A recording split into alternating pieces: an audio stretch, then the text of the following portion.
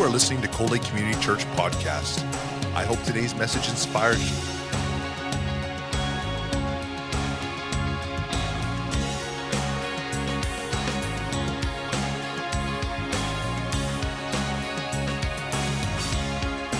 Cold Lake Community Church, a place where families come together. I often do the same sermons over and over, because they're things that I have learned and God has taught me. But today's a fresh, brand new one, so I actually have notes. I don't remember the last time I spoke with notes, and I'm not even sure what to do with it. I just like getting a little closer. You're all so far away. I'd like you all gathered right round me. That mine? No. So, I'm getting to feel like family here, I love this place. I know so many of you now, and I'm starting to know some of your stories, and I like it here. I like it a lot. I'm sort of an idea person. I get great ideas, but I can rarely carry them out. My sister, I have an older sister and a younger sister, and the younger one is just one of those steady, behind-the-scenes people. She hates to be up front. But she can take whatever you do. She makes things happen. She works hard, she plans, she organizes, she's an administrator, she keeps everything straight. And she said, Joanne, really, you and I should travel together. Because she said, you'll get all the great ideas, and I'll make them happen. But, often on leadership teams, that's the way it works. You get somebody who's the visionary, somebody else who's the plotter and makes stuff happen. And somebody, that's why we need each other. We just can't do it alone. But, one of the things that goes with my personality a lot, I often feel like quitting. Have you ever felt like quitting? Even you, steady Pastor Hayward. Come on, tell me the truth. You ever felt like giving up? Not since ministry. I don't mean giving up your faith in the Lord. I mean in a task. Oh, no. See, you're my stinking hero. My husband never gives up either. He's just steady. I get halfway into a job and I think, somebody help me. Somebody has said to me a while ago, a pastor of a big church in Ontario, he said, Joanne, would you ever consider coming on staff and doing women's ministry? And I said, I'd rather die. And he thought I was kidding. And he said, no, I mean, seriously. I said, I'd rather die. I'd have to keep doing the same stuff over and over. You see, this way I can breeze into town, do my thing, and then, it's just sort of my nature. A lot like Brother Hayward. But, I do. And, because of my history with depression and everything, I've often felt like giving up. And, I loved it. I saw a book once by David Wilkerson called, Have You Felt Like Giving Up Lately? And I thought, yeah, because apart from the Haywards in this world, and they are not in the majority, most of us have felt like giving up sometime or other. Even our Bible heroes, they have felt like giving up. A lot of times, because the task gets wearisome and we get tired and we just want to quit, All my life I was hello, that's the man who loaned me his Bible. A preacher without a Bible.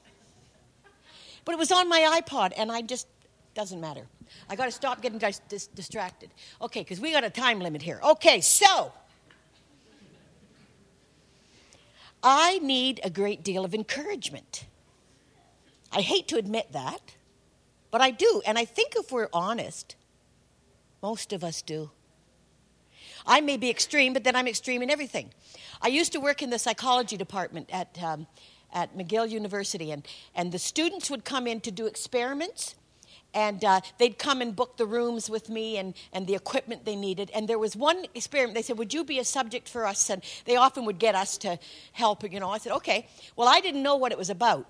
But there was this box with a ring around it with a light underneath that came around in a box. And I had a stylus.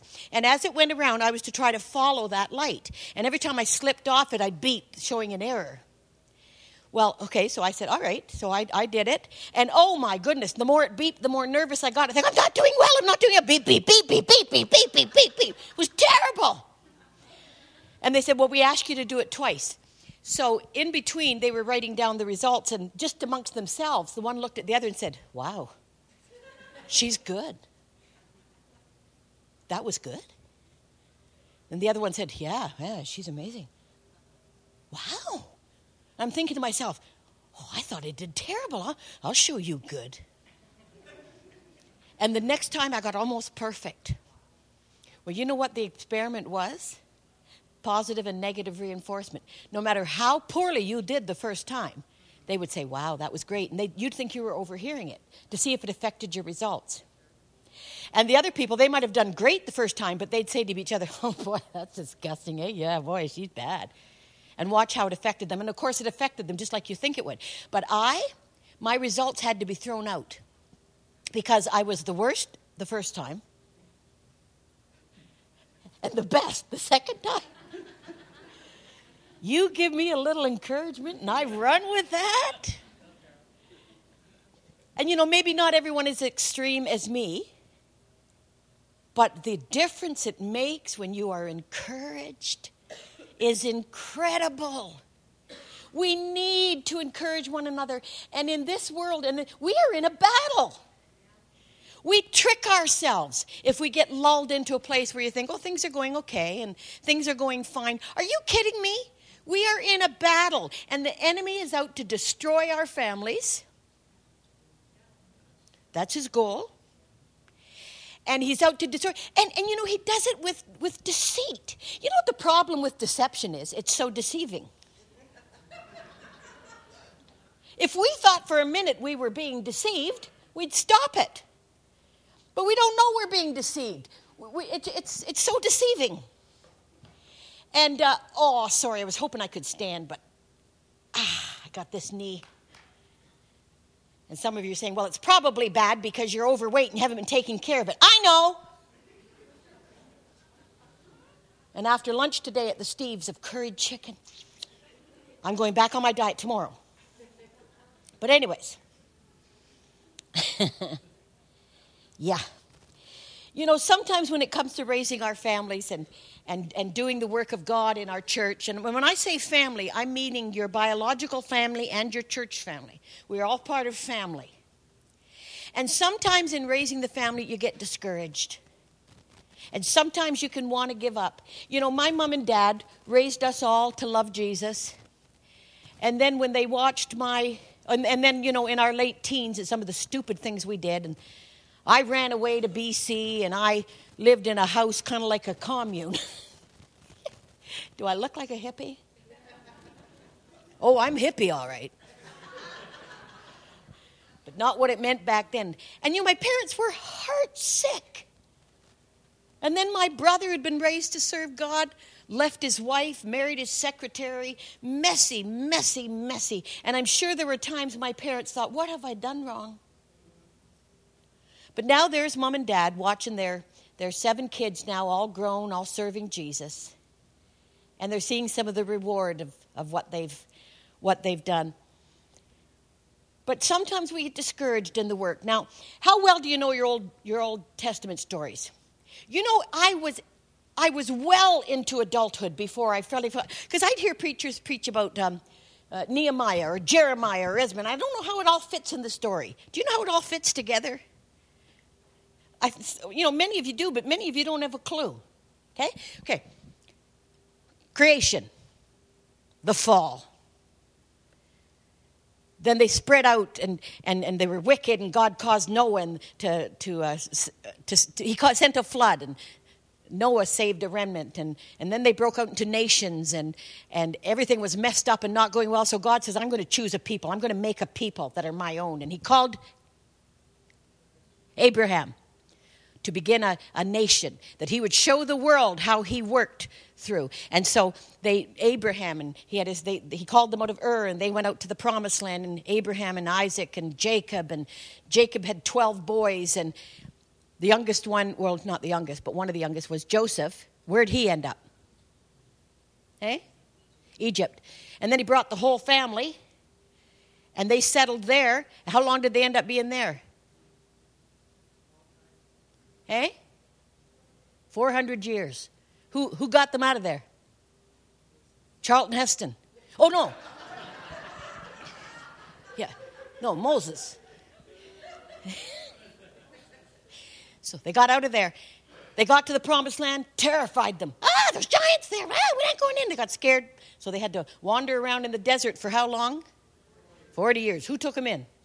Joshua. So they got into the new land, and at first they're like conquering cities and doing everything God showed them to do, and wow, it was fabulous, and they're settling down. But then they started not listening and wandering off and getting mixed up with the people that were there, and yada, yada, what a mess. The time of Judges, where everybody did what was right in his own eyes. A messy time. And so they went through, who are some of the judges? Name out, just to call out a couple. Huh? Well, Gideon was one of the warriors there, but he wasn't a judge, was he? Samson? Oh, there's a fine example. Deborah? Anyways, time of Judges, and the people said, we want a king. All right, I'll give you a king. Who was the first king? Saul. Who was the second king? David. And then who took over after David? Yeah, and under that reign, the kingdom split in two, into Israel and Judah. So down in Judah, and in the north, no kings that served God, not one. In the south in Judah, there were some kings that served God, not very many, but there were some good ones, and we get some great Bible stories out of there. But then they didn't listen. God allowed Assyria to come in and wipe them out in the north, and eventually God allowed Babylon in to take over Judah, and many of them over a period of years were taken into Babylon into exile. And I know you all remember perfectly my message the last time I was here. And I was talking about some of the ones who had been taken into Babylon, and they hated it there, and how God said to them, build a house and settle down. Plant gardens and eat what they produce. So learn to live in that place. Okay, so now we're just after that. They lived in Babylon for many years. And then after 70 years, actually it wasn't quite 70. 70 was a symbolic number. But after almost 60 years, some of them were allowed to go back. And they went back and they rebuilt the temple. Oh, it wasn't nearly what it had been, but they rebuilt the temple. And Nehemiah was one of the guys still left now in Babylon, although it had been taken over by the Persians. So he was the cupbearer to the king of Persia. And some people came back from Jerusalem, and he said, how is it going? How are they doing there, the ones that went back and the remnant that was left behind? Are they doing well? And they said, the walls, it's in disgrace. The walls are just crumbled down. There's nothing to protect them. It's a mess. And Nehemiah wept, and he was sick. Often when you grieve about something, it's because the Lord is calling you to do something about it. And he just grieved, our homeland is in disgrace. And so he went with a petition to the king, will you let me go back and rebuild the walls? And they let him go, and, so much to this story that we haven't got time for. I just wanted to place this in history for you so you'd understand what we're talking about. So this is after exile, and the place is in disgrace, and they're trying to... See, we were read. We got the memo. No one else is in tune with the moving of the Spirit. So the place is in disgrace. So he goes back, and they start building the walls. Well, at first the people really banded together and started building this thing, and they were all excited about it. But you know what? There were some people there. Sanballat was one of the main people. Some people there who were Samaritans. Who were the Samaritans? Why did the Jews not like them? Do you have any ideas? Well, many of them were from some of the people that were left behind in the north. And they started marrying in with everybody else and started altering their views. It's kind of like a Christian today who says, yeah, I'm a Christian, but I also believe in Muhammad and Buddha. Hello. And so they started doing that and mixing it all up with their faith and getting it all messed up and not true religion. So the Jews hated them. So these guys see them building the wall, and they hate it. And so they start messing with their heads. Okay, are you ready? Nehemiah 4, okay? When Sanballat heard they were rebuilding the wall, he became angry and greatly incensed, and he ridiculed the Jews. And in the presence of his associates and the army of Samaria, he said, what are those feeble Jews doing? Will they restore their wall? Will they offer sacrifices? Will they finish in a day? Can they bring stones back to life from those heaps of rubble, burned as they are? Tobiah the Ammonite, who was at his side, Sanballat and Tobiah, they were thick as thieves trying to wipe these people out. What are they building? Boy, even if a little fox climbed up on that wall, it would tumble. Just hearing it, you want to slap him, don't you? I know. You know, I am suggesting to you this morning that we are in the business of building families and building church families and doing our work. And the world, especially right now, is mocking us. They have redefined what family is in some very terrible ways. And mixed up with all of that is, I see Christians saying, well, you know, the kids aren't married, they're living together, but, you know, that's what they do nowadays. What? Well, I know you say, well, who are you to talk? Look what your daughter did. Oh, I know, my daughter was promiscuous. She got 3 kids from 3 different fathers. She did it all wrong. And you can't stop what your kids will do. But what is your reaction? If your reaction is, well, that's what they do now, you are being deceived. If that's what's happened to your kids, groan, mourn, put on sackcloth and go into fasting. You know what I'm saying? Even somebody that I know real well, who I would have always thought a very solid Christian, their son is off living with his girlfriend, and they said, well, she's a nice girl. And that's kind of what they do now. You might as well have put a knife in my heart. Because I thought, are we being deceived to even think this is okay? No! Now, where we err sometimes is in saying, that is not okay, and you are disgusting, and don't you come in this house again. No. No. Love. Yes. Oh, love them with all your heart. But that doesn't mean calling sin okay. And so, it's so common now, I feel sick. And you know, there's probably people, and this is the beauty. See, I don't know you. I don't know if that's true in your family, and it may be. But if it's true in your family, I'm not saying, what did you do wrong? No, look what happened to my daughter. It happens. But grieve about it. And call on God. Because the world has so messed us up. You know, I gotta say, I love Ellen DeGeneres. I think she's funny and sweet and deadly dangerous. Oh, I love her. I'd love to meet her and chat with her. But do you know why she's so dangerous? Because she makes homosexuality look so nice. She's so sweet. She's so pleasant. And your natural reaction is, well, how can that be wrong? It's called deception. And, you know, we have different responses. Some people say, yes, I won't even watch her. Click. Well, you don't click anymore. Remote, whatever. That's what I hate about remotes. You can't really hang up on anybody. Goodbye. Boom. Not the same as the old phones you could smash into the cradle. Not that I have anger issues. Please don't get me wrong.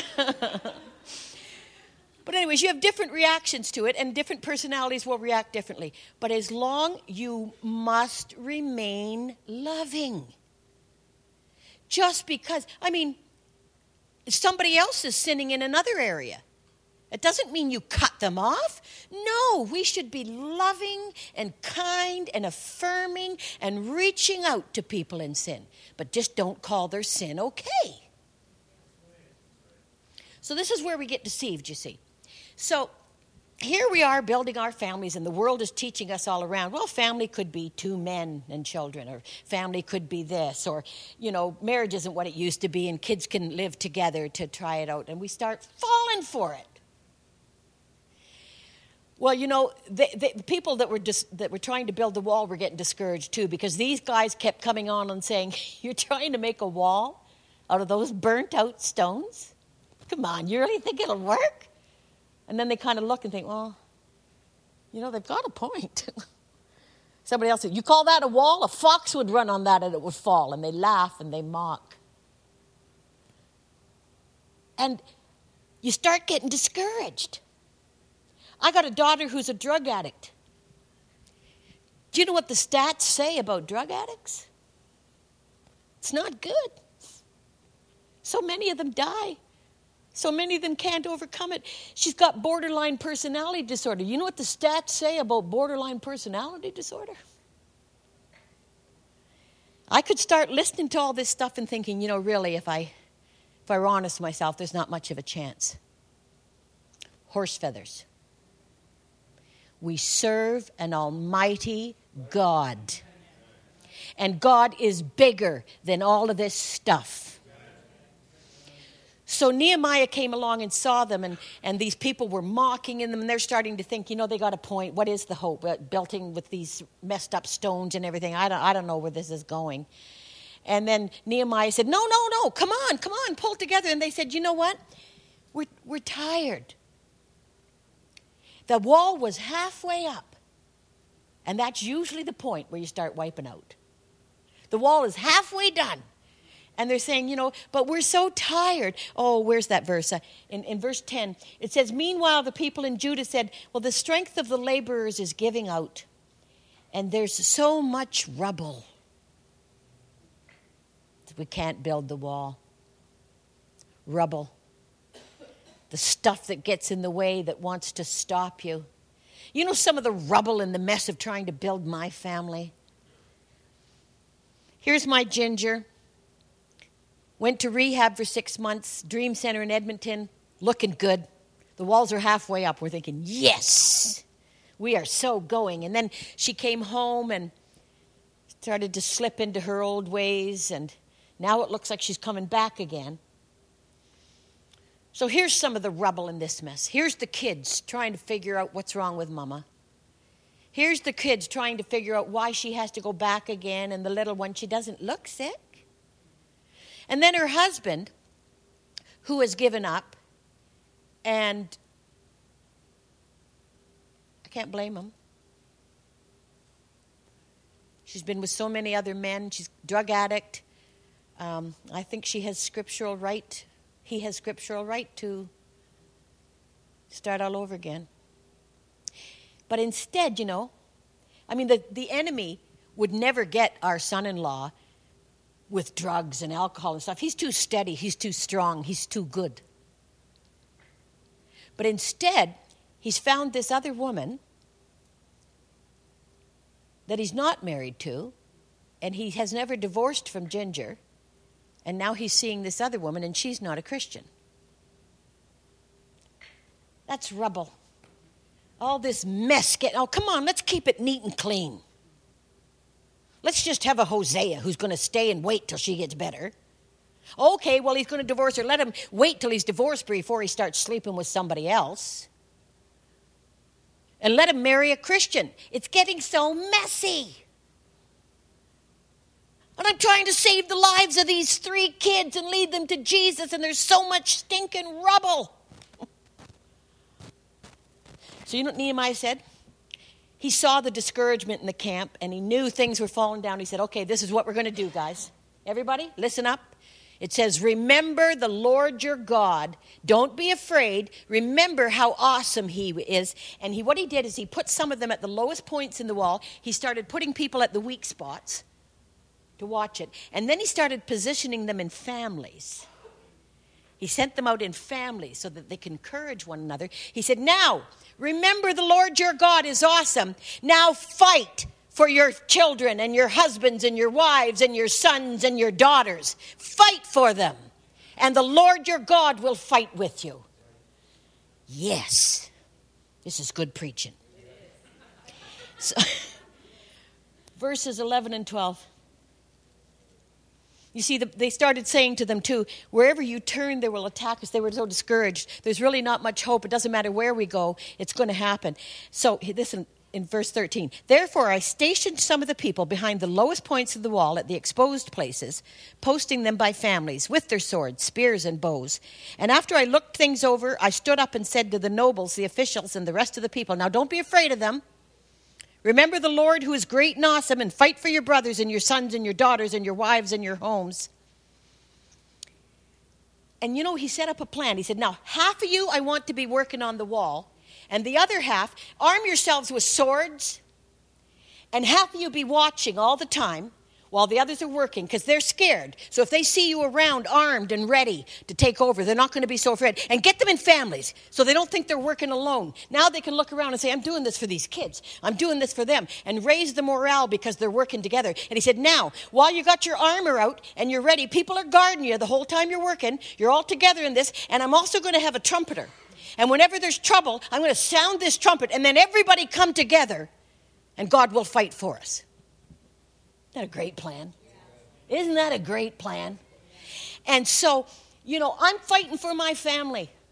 And I am not going to sit back and say, well, it's addiction, it's borderline, there's really not much we can do. We'll mud it through. No! I am stationing those children. I have got them together with me, and I am teaching them the Word of God. And I am praying for my son-in-law that he will realize that what he's doing is not the right way to respond to it. And we are gathered together in families, and I tell my church family, and I tell the people that I believe with, so that they will stand with me. And when I call the trumpet, help! I think she's back into drugs again. Raise a mighty cry with me and say, we believe with you. And fight for your family.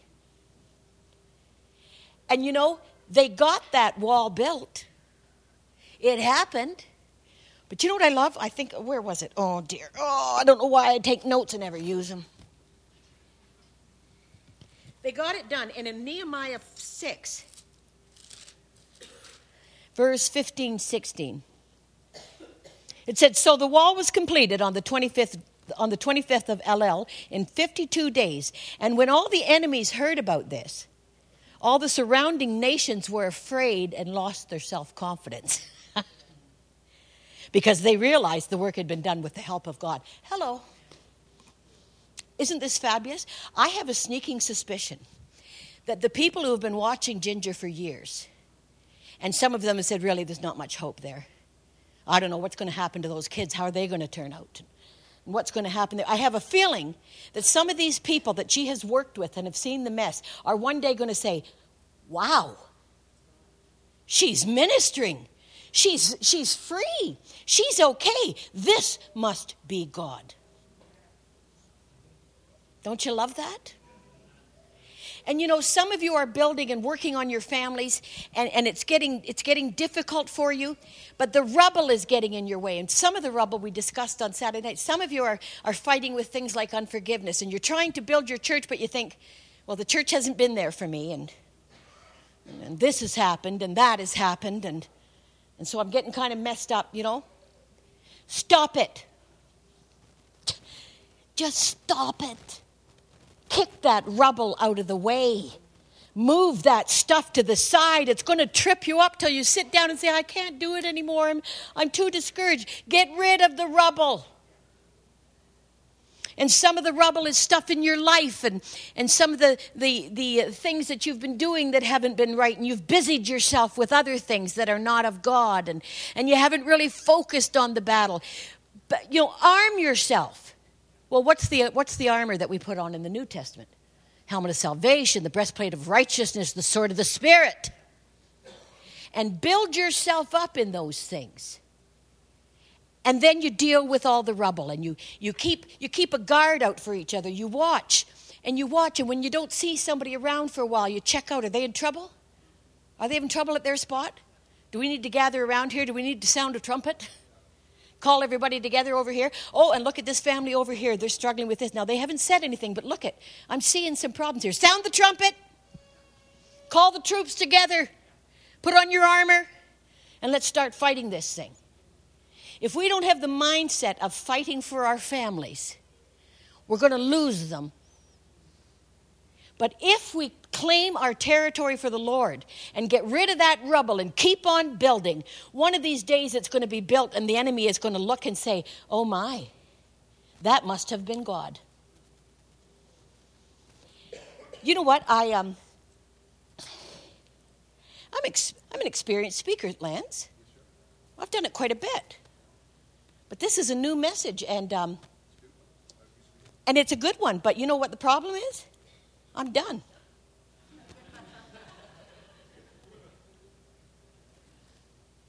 You know what I want to do?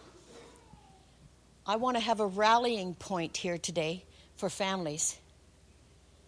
I want to give some of you who have been starting to get lax in your families and started to think, well, there's not much we can do. They're not serving the Lord, and I don't know if we can ever bring them back. And, you know, they've been hurt. They've been hurt.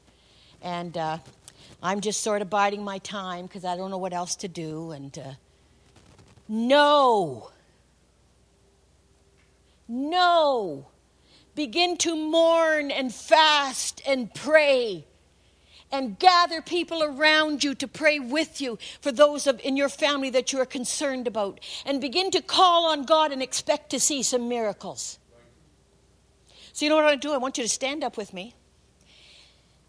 If you are here, now I know this is one giant family. And I know there are people who are single and don't have children, but that doesn't mean you're not part of this family. So what I want you to do, if you are here with some members of your family, could you gather together somewhere, either at the front or where you are?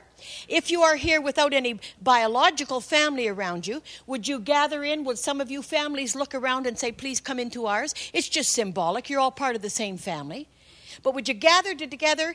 And what we're going to do is get into these low spots on the wall where we're vulnerable and where our kids are hurting and where Satan is trying to get them. And we're going to claim in the name of Jesus, we're going to get our armor on, and we're going to claim that God will help us to continue in the building. So go ahead and do that.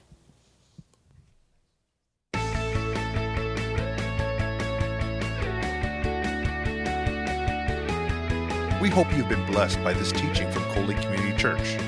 Thank you for your continued support of this ministry.